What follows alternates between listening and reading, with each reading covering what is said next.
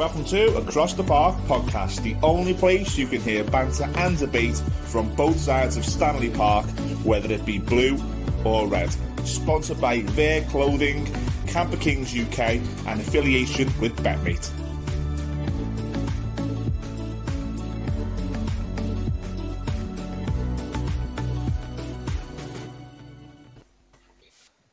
Hello everyone, welcome to Across the Park podcast, episode 23 of the 2021-2022 season. Again, as usual, we've got two blues and two reds, myself, Gary Judge and Andrew Price representing the blues, and we've got Gary Murray and Terry McGibbon representing the red side of the park. So again, this is our first show. We'll be covering the games from the previous weekends as we're going into the lovely time of the year again, the international break. We won't have any previews for this week. And we also have a second show coming in a few days that'll normally come out around Thursday, which is our Game On show. So that's something else for you to look forward to. So we'll be covering the blue half of the park, unfortunately, first Pricey. And then we'll be moving on to Liverpool's two games that they've had in the last week. So briefly covering their victory at Arsenal, which took them to another final. Again, the show just gets better and better for the Blues. and their victory at Crystal Palace at the weekend. So unfortunately, Pricey, well, there's only one place to start, really, and that's the game early on Saturday. We both went. We both went into that game with a degree of optimism. I think just the fact that there was a change. Duncan Ferguson was at the helm. For anyone who wants to look back at our instant reaction to that, you can still catch that on our channel. It'll probably be the video just below this one. But now we've had a few days to digest it, along with a hangover. How are you feeling now, Pricey? Similar to what I was feeling at the instant match, to be honest with you. I just think it was more determination from the players, more effort, but ultimately the quality is just not there. That first half, I mean, the second half we got a little bit better, created a couple of chances, but the first half I thought was really, really poor. Villa didn't play well. Villa didn't need to play well. I think all they had to do was nullify what we were trying to do. Obviously, we were going to be fired up for it, and long balls and maybe get out wide and stuff, which was probably what we were trying to do in the first half. We done it more in the second, but I don't think Villa played well at all. I think both teams were pretty poor. It was a poor game. But yeah, I was just disappointed. As you said, I went in with a bit more optimism, just purely because of last time Ferguson was in charge and we got a bit of a bounce and the crowd were on side and everything like that. I was expecting something similar. But at the end of the day, it comes down to the players. The crowd can only do so much, and it's down to the players and the quality they've got. So really disappointing. And yeah, I worry for us. I just worry for us at the minute. Yeah, absolutely. I mean, we said at our time, didn't we, that I think I can't remember who it was, commented saying, the crowd were a bit flat. And I was like, well, the players didn't really give us anything, did they? I mean, I said to you, and I haven't actually checked this stat out, but we didn't have a shot on goal in the first half, never mind on target.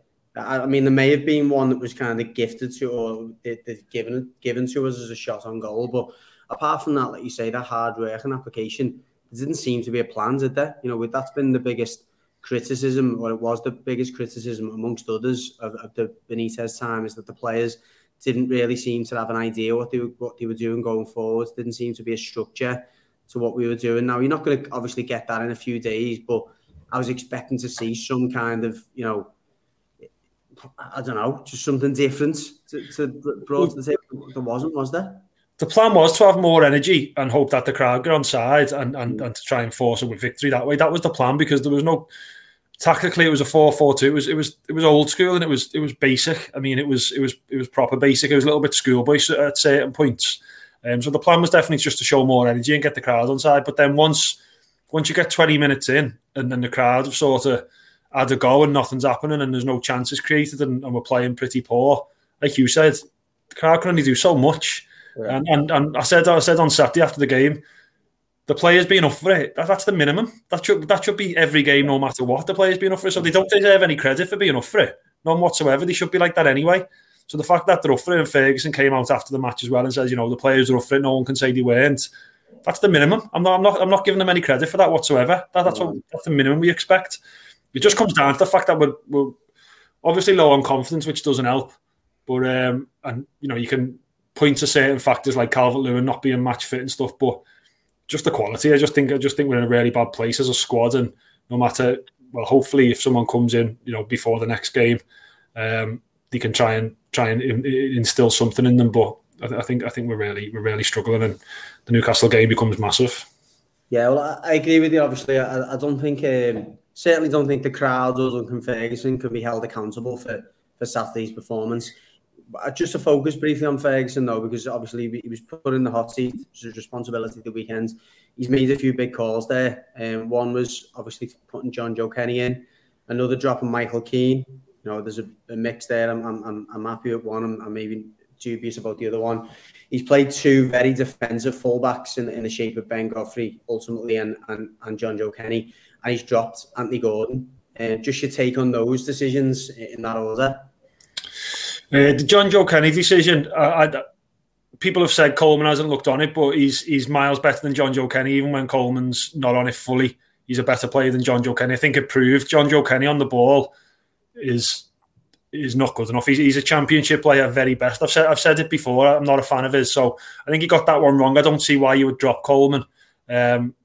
Michael Keane, I've been wanting to get him dropped for so long. It's unbelievable. So yeah, bring him in, and that was a justified decision because Holgate performed reasonably well. There was no real threat, and Yerry Mina just makes a big difference anyway when he's in the defence. He just lifts it.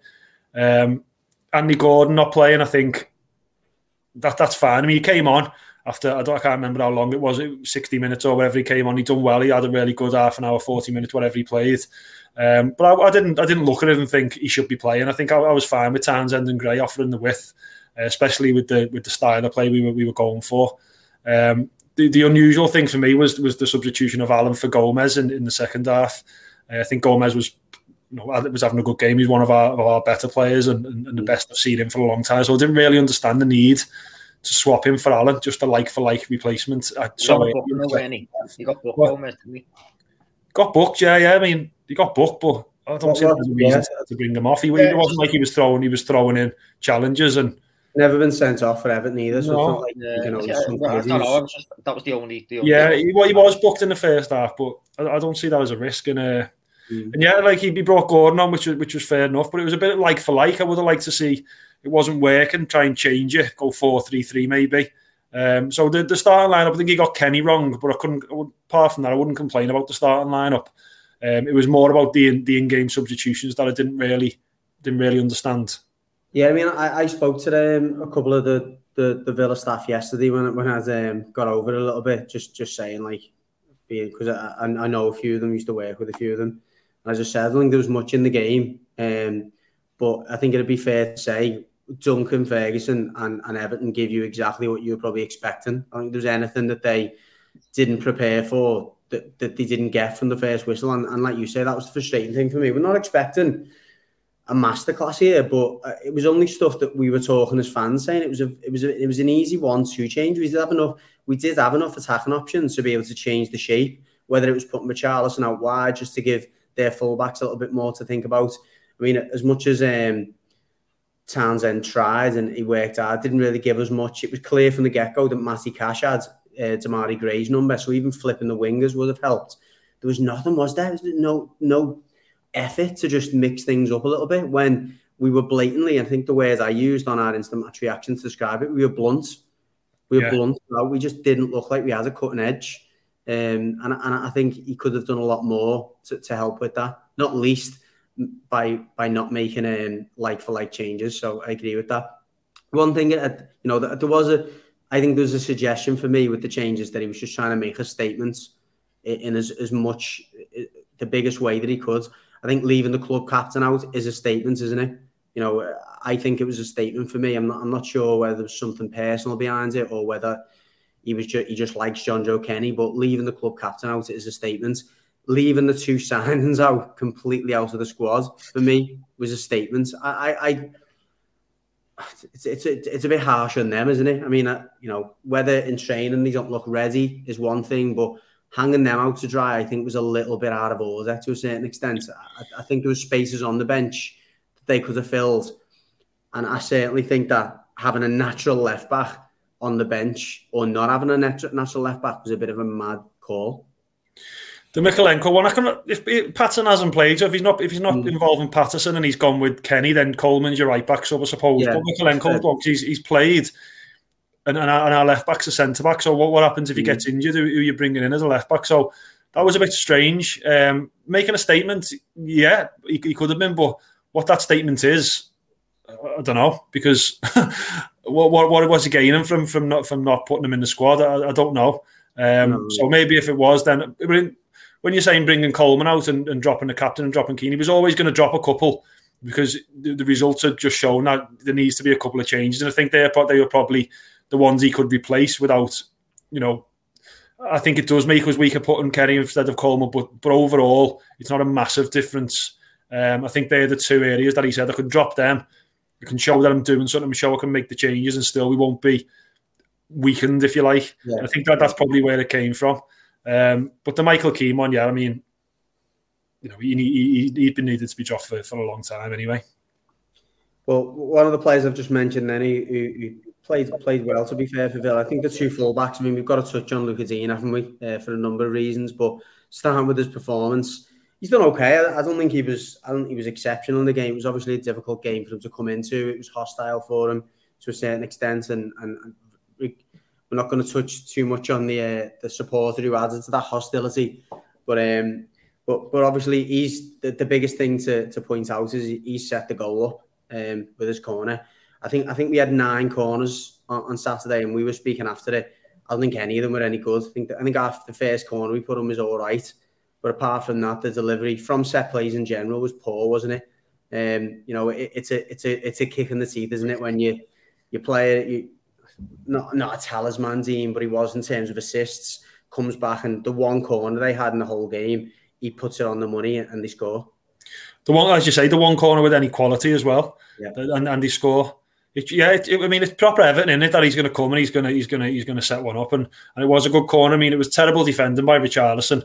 If that's his job, but I thought Digne done all right. He done what you expect Lucas Digne to do. He played exactly as he would play for us. Gerrard's got him playing like he used to play for us before Benitez came, pushing up when in possession, and he's not the best defender, but he does enough to sort of nullify. So yeah, I thought he done all right. I mean, it's funny because he should be in our team, shouldn't he? Really? I mean, I know what we've said about the fact that I could understand us getting rid of Lucas Digne, but that was on the basis Benitez was staying. If Benitez, if you're going to get rid of your manager 7 days after selling Lucas Digne, or if was it even 7 days, I don't know. Then it's mad. So watching him play was a little bit like we could have done with him. We could have done with him. But yeah, it's one of those, isn't it? Yeah, I think what you're saying there, Judge, in terms of your corners and your set pieces being disappointing. I think you're saying Duncan wouldn't have had a lot of time to work with the team, but one thing that maybe you could have been the difference in the game is just work on some set pieces, or do something, make sure that delivery is quality, because you've got Calvert-Lewin back on the pitch, whether he's fit or not, he'll still be able to put his head on it, won't he? You've got Mina back on the pitch. Yeah. I think Mina had a good chance, didn't he? He did, yeah. He did. That went just over the bar. Should have scored. Yeah, wasn't it cleared away and then put back into the box, I think. But no, you're right though, Terry. And again, we did have some chances from. I think it was a set piece. I think he'd stayed up from a set piece and it got put back into the box. Yeah. But yeah, I mean, you're right though. I said earlier in the season we're obviously conceding a lot of goals from set plays. We conceded another one at the weekend, and one of the easy explanations I had is we were missing the likes of Calvert-Lewin, the likes of Mina, the likes of Decore. They were all on the pitch at the weekend. And you would have expected, particularly Buendia being the smallest man on the pitch, you'd have expected us to be able to deal with that. And likewise, like you say, Terry, you would have expected us to have held more of a threat from set plays, considering the type of player that Ferguson was, the teams he played in, they prided themselves on set plays. The managers he worked under, Joe Royle, David Moyes, they always had a trick up the sleeve when it comes to set plays. So I think that was certainly disappointing as well. Yeah. But it's difficult to set yourself up or to come up with set plays if you haven't got players that are good enough from dead ball situations, and this team is particularly weak in those areas. Townsend's not bad, but from what I remember, Townsend wasn't putting any of the set plays. It was Gray and it was Gomez, wasn't it? I don't think. can't remember who took the corner. I know Gray took a couple of corners. I don't know, to be honest. Gordon took one and nicked it straight out again at the end. Third time. Third time. I mean, that's not acceptable. But I can't remember who took them, to be honest with you. Yeah, it was Gomez, it was Demarai Gray, and like you say, Anthony Gordon took a couple when he come on. Yeah. But yeah, listen, that's it was a disappointing performance. I think, like I said to we all said, I don't think there's a lot in the game. I don't think it's a game where, like, in isolation, if you were to look back at that in a future season, you wouldn't be going, oh, what a terrible performance that was, or how bad were we? I don't think it was any of that. It was just, it was flat, wasn't it? It was just a bit flatter than we would have anticipated. And again, just it looked like a team. So I think I said this in the instant match reaction. It looked like a team that's really struggling for confidence now. Obviously, getting into them areas where the likes of Demarai Gray and Richarlison, whatever, it just didn't happen for them, did it? Nothing really bounced for them. And again, I suppose symptomatic of a team that is down there now. And like you say, a team that we're probably worried about more and more each week. Just while we're on it, and we're obviously talking about players, we have our BetMate game every week. So looking back at the game, I finished second. So we almost had 2 winners in 2 weeks from the podcast. I finished second this week with 58 points. Decore, I was shocked. I had Decore as my captain, and he obviously got took off. He went off injured, which is another blow. Decore got 22 points for me. So I went for Decore and Fabinho in midfield. Obviously, Fabinho gets a goal. He was my vice-captain, Fabinho. So I got 34 points between my two midfielders, which again is like, they give tickles. Tickles, yeah, they give tickles. We felt like I got tickles when I seen I was second.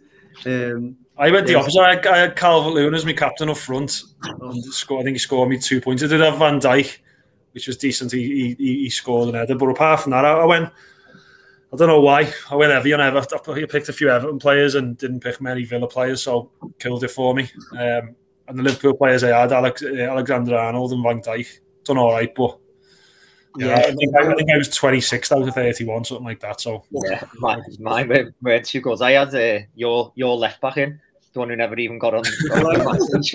Yeah. That's a lesson for anyone who plays the game. You can change your team up until 5 minutes before the game kicks off. So Terry must have been busy then. Yeah. I finished 6th this week, just outside the paying places. But I had the same midfield, Decore and Fabinho as you, Judge. But I had Fabinho as my vice captain, but I captained Trent, and I had Robertson on the bench. If I'd have swapped them 2 rounds, I'd have been right up there. Yeah, Jolie, one of our mates, texted me and said, if I would have had Robertson in instead of Trent, I would have won it. Oh, really? Yeah. Cheers for that, Jolie. Calvert-Lewin killed me as well. I had Calvert-Lewin up front. I think he got 3 points, Calvert-Lewin, so he probably got 6 for you, Pricey. But I had Demarai. I had Calvert-Lewin up front and Richarlison on the bench. Richarlison got 8. Oh, so yeah, I went with Richarlison anyway. Ifs and buts, but yeah, second place, happy with that. But I'm just trying to see if there's any other. So the winner was of our game was Marauder 92, and he got 60 quid. So well done to him. I'm not sure what his name is. If you are listening or watching, then drop us a message with your name, mate, and we'll message you next time. But yeah, Gary just outside the points. Was that Armich? Is that Mick Nixon Armich? Yeah, that only happened in the last 10 minutes of the game as well. Is it? The Liverpool game? Yeah. I think he was second up until the last 10 minutes. Oh, yeah, that is the good thing. That is the exciting bit about it when you're watching a game. It gives you a bit more interest going in, and it changes so much, doesn't it? Yeah, all the time. Just the odd tackle here and there can change it. That's it. And that's why going for those tackles in midfield is good. So, again, if you're looking to play next week, our game's always on there. I think our game for this week is already on there. So if you go on, you scroll down, it'll say across the park, Merseyside double. It's only £3 to play. And again, it's, as you've just gathered from our comments there, it's combining the best players or your picks from the Everton games and the Liverpool games for that weekend. So we've got no games to preview for next time, but I think our next game is up there, isn't it? Yeah, it's all there. I've got my team in. Okay, so Carrie's getting it in early. So the next round of games is in there already. So I'm just looking at it now. It's Everton's trip to Newcastle, which I'm going to, and Liverpool's home game to Leicester. So that's in a week or so's time. So check them out, guys. I think we just brought it up on the screen then. Okay, so before we do move on to the Reds, and we won't take too long on this because I know we've got a couple of games to review from the Red side as well. There's been a little bit more gathering speculation around the vacant position of the manager position at Goodison Pricey. So the latest candidate who's now top of the market, it's gathered a lot of momentum over the last couple of days, is Vitor Pereira, a manager who we did interview a couple of years back. I've got an interesting little post that I've seen before. I think I put it in our group earlier on. But just before I do bring that up, Pricey, what are your thoughts on that as a potential appointment? I mean, I'm not going to say I know his tactics, I know how he plays and what type of manager he is and that, but just looking at his list of clubs and how long he spends at each club doesn't fill you with confidence, doesn't it? He's been to China, he's been to Germany, he's been to Turkey. I think he took a team down in Germany, did he? 1860 Munich, yeah. Yeah, it took them down. It just doesn't fill me with confidence. I think he's been interviewed twice, He got interviewed before Martinez. And you're going to say that? Sorry, he got interviewed a couple of times, and I don't know why. After getting interviewed twice, we're going back. It doesn't fill you with confidence, does it? Put it that way. No, I seen this on social media, and I just thought it was a dead funny comment. Put it in our WhatsApp group before, and it was like obviously a conversation that maybe took place in his interview. So Vitor, since we last interviewed you for this job, you've lasted 6 months at Olympiacos, a year at Fenerbahce that saw you take them to court, 5 months at 1860 Munich, when you got relegated to the third tier, 3 years in China, and then 5 months again, incredibly, at Fenerbahce. Will you bring stability to Everton? Just adds to it. I mean, just when you think like can't get worse than this, surely we're going to do something that's going to change our opinion of the club.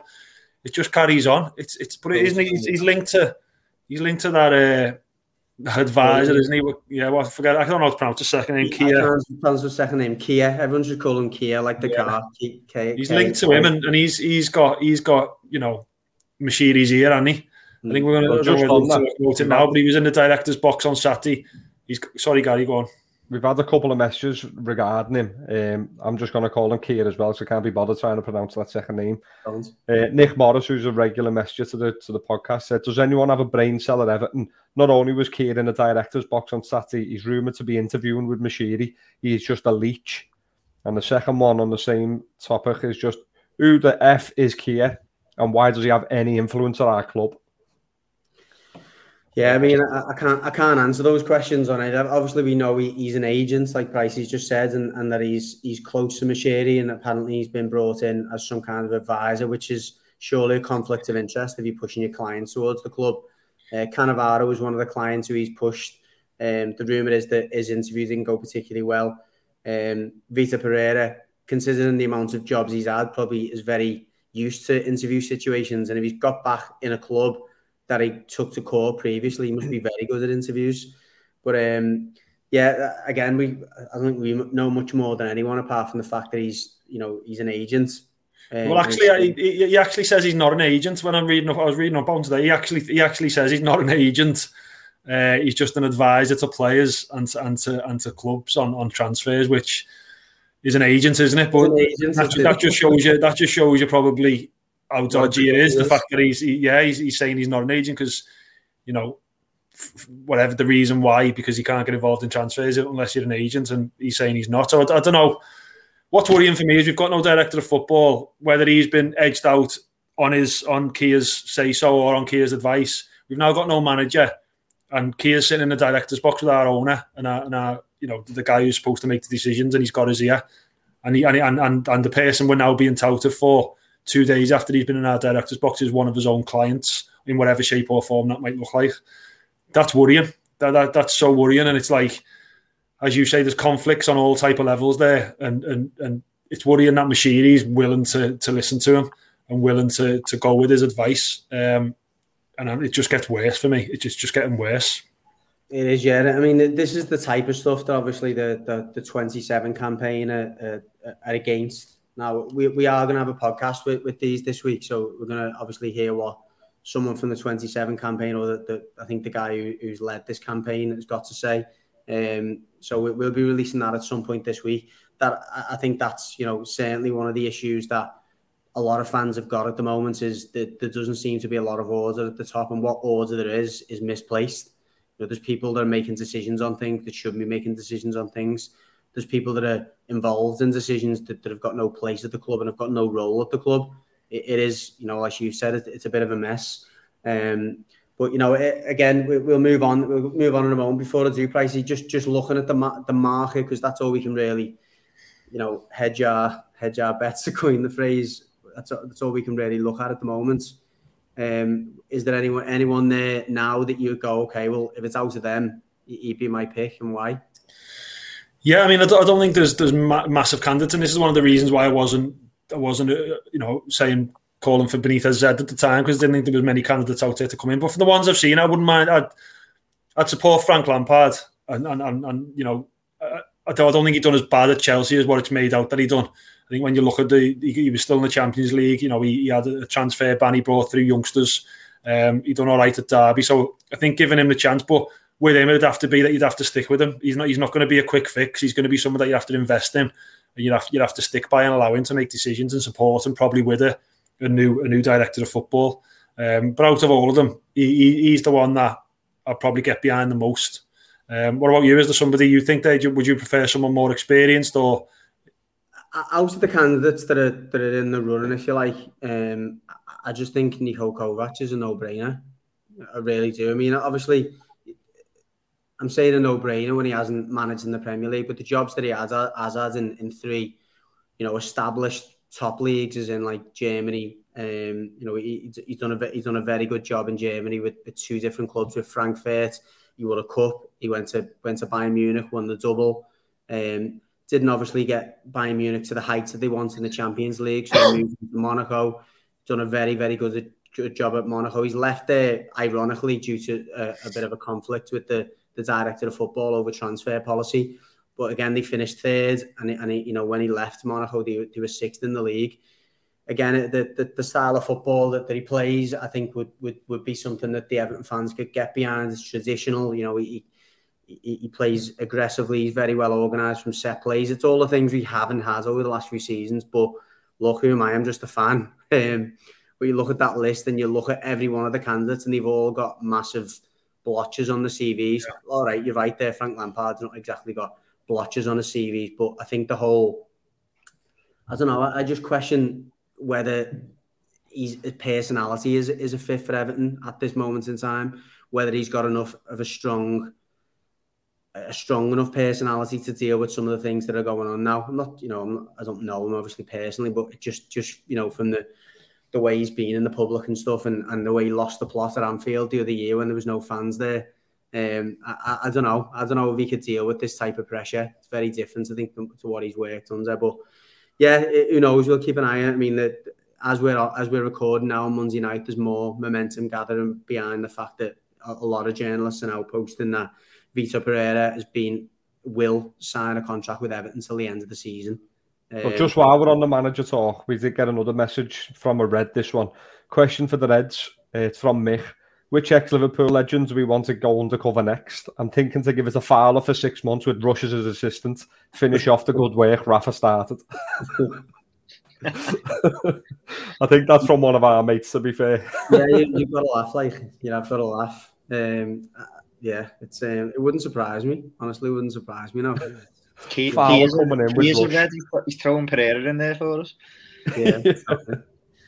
All right, but yeah, we'll move on. That was a long section. Apologies to the Reds, but I'm pretty sure you're enjoying it as much as the Blues are enjoying it in a different way. So yeah, we'll now give you a chance to revel in your latest successes, Red. So again, we'll start with very briefly. They had 2-0 victory away at the Emirates, which obviously got you into the final at Wembley. Yeah, I mean, me personally, I've moaned quite a bit about how we've been, a bit dismissive about domestic cup competitions under Klopp. So I'm really pleased, that we've managed to get to this final, and we've seen Klopp take the games a little bit more seriously. I think he recognised, that once we cruised through that Champions League group, it sort of opened the door for us to do that, really, didn't it, guys? Playing slightly stronger teams and stuff against Leicester and that. So, I'm absolutely made up, to be honest. Like, it's been too long, since we've been. Yeah, it was only, if you look at the starting lineup, it was only really Keller in goal, but that he's already been told that's his competition, and Kate Gordon, who started, who's not a regular part of the first team. So, that just shows you that he has sort of gone a different route this time round when we've got to the later stages and being able to put a strong team out and really look like he really wants to go and win it this time. I'm in the same boat as what you're saying there. I'm made up we've done it because it's been too long. Like, I know it seems ridiculous for saying this when you've got what Everton are going through at the minute on the other half of the screen, but it has been too long for us that this team that we've got, the way we got to the European Cup final and lost, then we won the league, we won the European Cup as well. This team needs to win trophies to be held in such high regard as what we know they are. So for me to be getting to these cup finals now, we've got to go and win it though. That's the thing. We need to go and win it. But the fact that we have took it a little bit more seriously and we've got to the final, that's a big step towards it. Yeah, and I mean, it's one of them, isn't it? Like, we've said it loads of times. Like, I know Man City have got squad depth that no one else has got, and they can put boss sides out in every competition and that, but winning and getting to finals becomes habitual, doesn't it? Like, the more you do it, the more it becomes like, a thing. This is what we do. Yeah. So, and they've recognised that this is a competition that if you take it seriously, you can be in a final in February. Like, it's so early on the season. Well, I think what's probably killed us plenty of times is we seem to always make the Champions League really difficult for ourselves, like in terms of the group games and stuff. So I think that's been the one thing that sort of opened it up for us. And getting to this final, now, as you say, we've got to go on and win it. And Chelsea are a weird side, aren't they? It's one of them. Like, you don't know on it. They could be boss on any day, and there's other games where they look pretty average. So, but I'm just made up with it, and we've got the opportunity to get a trophy under our belt, and what you say, set this side up for a bit of a tilt towards the back end of the season on Champions League, and hopefully staying in the title race. The other thing is as well, getting goals without Salah and Mane there. That's a big thing. That was a big worry for us because we rely so heavily on mainly Salah, but Mane at times as well. We rely so heavily on them and what they bring.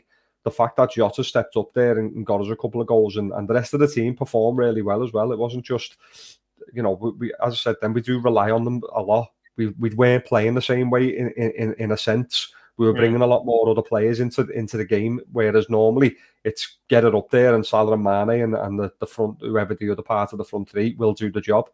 So I've really liked that side because it could have been a little bit worrying had we struggled to score without them two being there. Yeah, no, it's a fair point. And as you say, Jota in their absence, he has stepped up. Like maybe the weekend wasn't his best game, but certainly against Arsenal, he was brilliant. Like really sort of took the fight to them, and he's proven to be like a very, very astute signing, isn't he? He I don't think anyone sort of at the moment looks at him like he's at their level. A Salah and Mane, but he's got a lot of time on his side, and since he's came in, he hasn't really put a foot wrong, has he? He's scoring goals. He's got that little bit of grit and determination that you want to see. Someone who backs himself and wants to make an impact on the side when he gets up. Yeah, he's a bit horrible as well, isn't he? Yeah. Like he gives as much as he gets in terms of the stick and the kicking and the arguing and all that. We haven't got many of them players in our team, so it's good to have someone who's like that because you think back to Suarez as. When he's played against us, he's horrible. You need players like that in your team, I think, because they don't have to bring a lot out the crowd as well. I think when you've got a player who's a bit of a narc, they get the crowd up as well, don't they?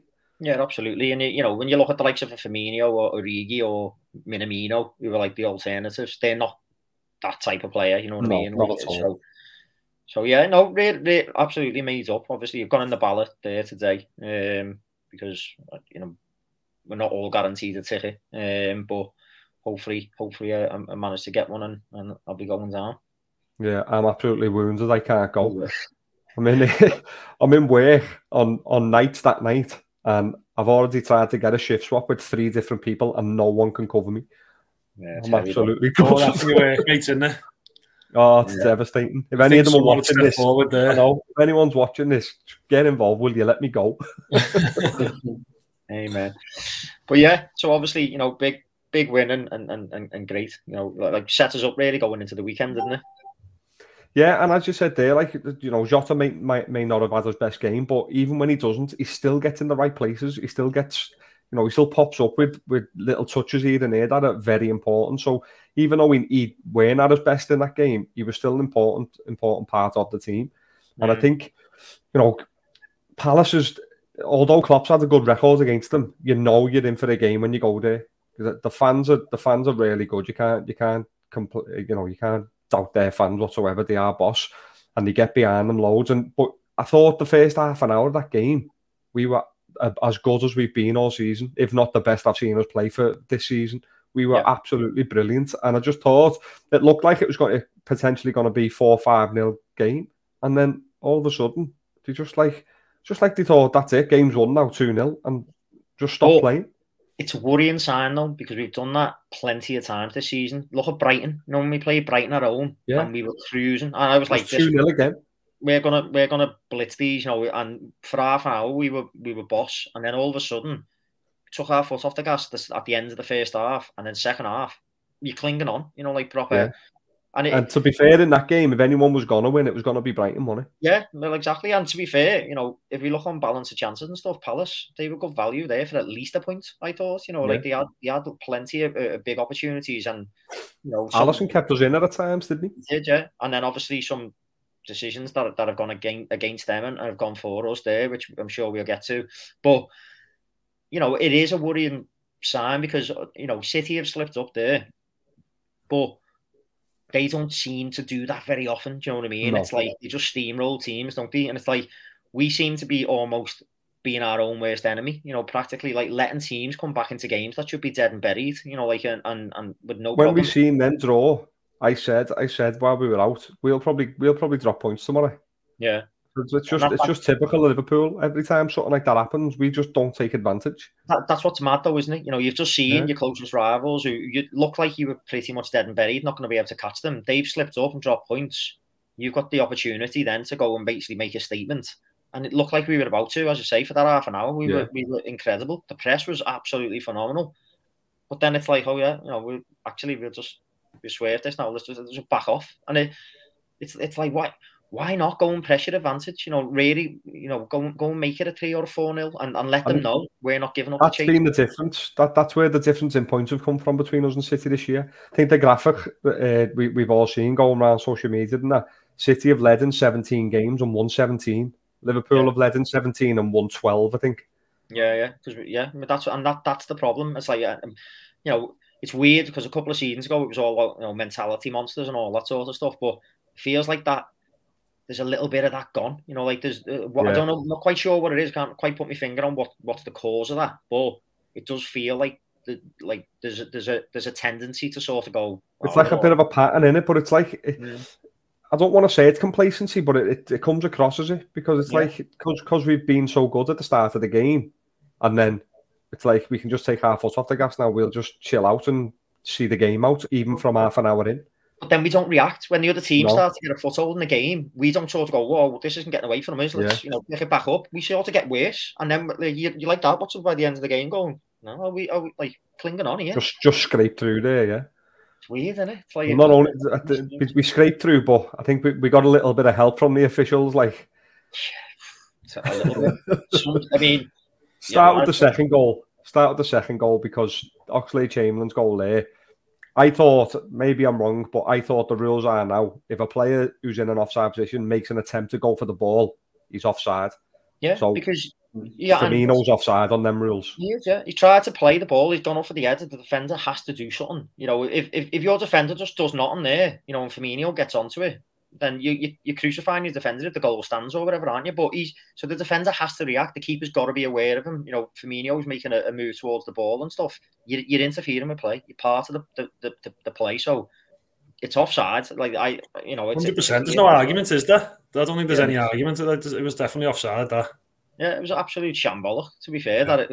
We said it well. I think one of our mates, Jolie, through in the group, he was like, "I can't believe that VAR hasn't picked up on that." How like, if you've got all the benefits, it's like they never even looked at it. What are you watching? It's like they were only looking at Oxlade-Chamberlain. Yeah, it's bizarre, isn't it? Considering how long they generally take on other decisions, and sometimes it's like 3, 4, 5 minutes. Sometimes looking for later on in the game, they did any reason to disallow it. To not see that is outrageous. Yeah, bizarre. But then they did then make sure you definitely won, didn't they? By giving you a pen, which helps as well. But it's just Stonewall. If that didn't help you enough, they just wanted to just make sure. Let's give them one more. Just make sure of this game here. Yeah, I mean, it was never a pen. I don't know whether Gary's being said, facetious or not, like in saying it's a Stonewall. But I mean, for me, it was it's embarrassing. I think I was watching it going, like, how was that even gone for us? We all said in the group that he was not pulling that back for the penalty, but the longer it went on, it was like, oh, he's got to give this year. Don't get me wrong, not complaining at all, because we've had enough of them given against us. Think back to the one you got, Calvert-Lewin tripping over Trent's head, and was it Ashley Westwood? Was it for Burnley? Burnley, yeah, they got one, yeah. Which was, who was it? It wasn't Westwood, was it? No, it was the forward. Can't remember his name. He knocked one into the Annie Rose and then tipped over Alisson and got given one. So we've had enough of the same one given against us. So I'll take that all day. Yeah, and generally it is one of them, isn't it, where it's like swings and roundabouts. Some will go for you, some will go against you. But to have two in the same game like that, and the penalty one was just like, what's the VAR ref really like? What use is he? Because he's basically said to the referee, hasn't he? I've spent 6 minutes looking at it on all kinds of different angles, and I can't make a decision. You go and have a look at it on the side pitch, and you've got about 10 seconds to make a call. So it's not a clear and obvious error, then, is it? No. Do you know what I mean? So it's well, I'm not going to complain. Like I know, yeah, but that we'll take it all day. Yeah, and Fabinho, he's putting the ball in the onion bag for us, isn't he? And while Salah and Mane, like you were saying, sharing the goals around and stuff, he's bagged a few for us now. Yeah, and long may that continue. Once Salah and Mane back, we need this to carry on. Oxlade-Chamberlain's got on the score sheet there, took it really well as well. He could easily have rushed that with the keeper rushing out at him and the defender coming in at him as well. And he took his time, waited for the ball to drop and finished it off well. So, yeah, Jota, we know he's got goals in him. So if they can all keep chipping in when Salah and Mane come back, then it looks for a good end to the season. Yeah, I think the one thing that I do want to sort of say, and I keep banging on about it, but I'm going to keep banging on about it, is someone do something with that line. That high line is suicide for us. Yeah, it's causing more problems than it's fixing at the minute, isn't it? Oh, it's absolutely. I think if we just, I don't know why we persist with it. When if you start the game and it works, and you've caught them off a few times, that sounds that they're falling for the trap every time. But if you start the game and they're getting in behind you a couple of times, then you need to react to that. That's when you drop.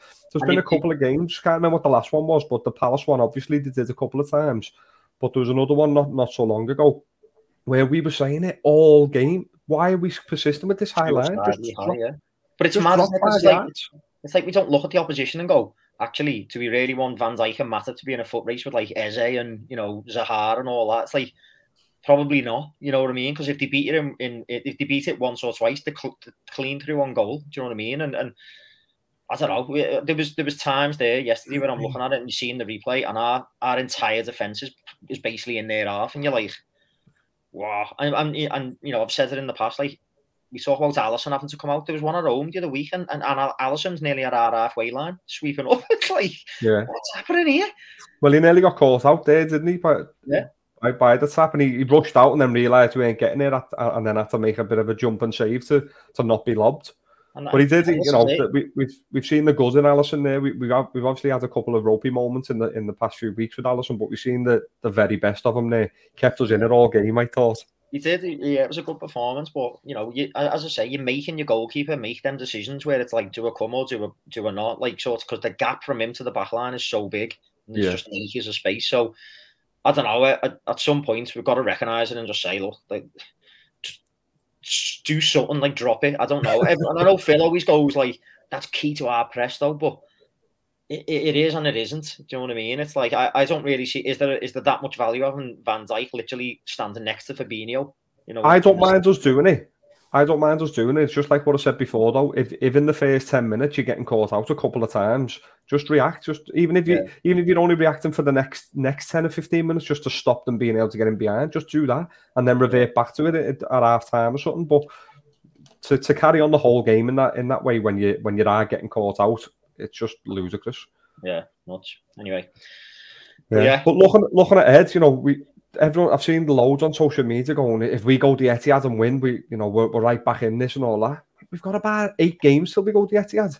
People are getting ahead of themselves for me there. You know, as we've said there, with the Palace game alone, we could easily have dropped points. You'll think back to the Brighton game where we have dropped points. We need to make sure we just keep winning first. Get to the Etihad within touching distance. Yeah, absolutely. And that's all we can do. And hopefully, you know, we do. Like, we sort of snap out of this lackadaisical way that we've got about us in these types of games. And could do without this break. Yeah, I don't know, because like I'm sort of looking at it thinking it's probably a good thing though, isn't it? You can get a few players rested up and that, you know, and then you've got, you know, the likes of Mane and Salah probably coming back, and then a few other players that maybe got niggles and knocks that might be able to be back. So maybe it could be a good thing. I know they generally don't help us. Yeah, I'm just thinking more about when we do go on a bit of a run, it's because we're playing midweek weekends, and when we have a break, it does tend to derail us a little bit, or you know, we take another couple of games to get back up to that level. So I hope I'm wrong. Do you know what I mean? I hope we come back and we can, you know, we've got a bit of a favourable game there. We've got Cardiff when we come back, haven't we? So hopefully that can bed us in nicely and we can hit the ground running again in the league. Hopefully. I think that's all we've got time for this week. Just before we go, a massive thank you to our long-standing sponsors, Camper Kings UK. Again, as we always say, massive fleet of camper vans that the guys have got over there. If you're in the Liverpool area, they're based in Maghull. If you're not, jump on their website. Loads of deals on as usual. And I think by the end of the week, we'll have a competition running. So if you don't subscribe to our channel already, please do so. We'll be doing monthly competitions. So as long as you're a subscriber to our YouTube channel, you go into a draw to win one of our prizes. So we've got a few things lined up for you over the next few months on that side. Thanks to Ver Clothing as well, who kit the lads out. We've got a good sale on at the moment. I think there's some items on there 70% off, so check them out as well. We will have another show out, as I said before, as we do every week, this Thursday, which is Game On. We'll be covering higher or lower, is it, Gary, this week? Yeah. True or false, and we'll be looking back in history as well. So there's a bit of trivia and a look back in history for both the blue side and the red side. Thanks, everyone, for tuning in, and catch you all on Thursday.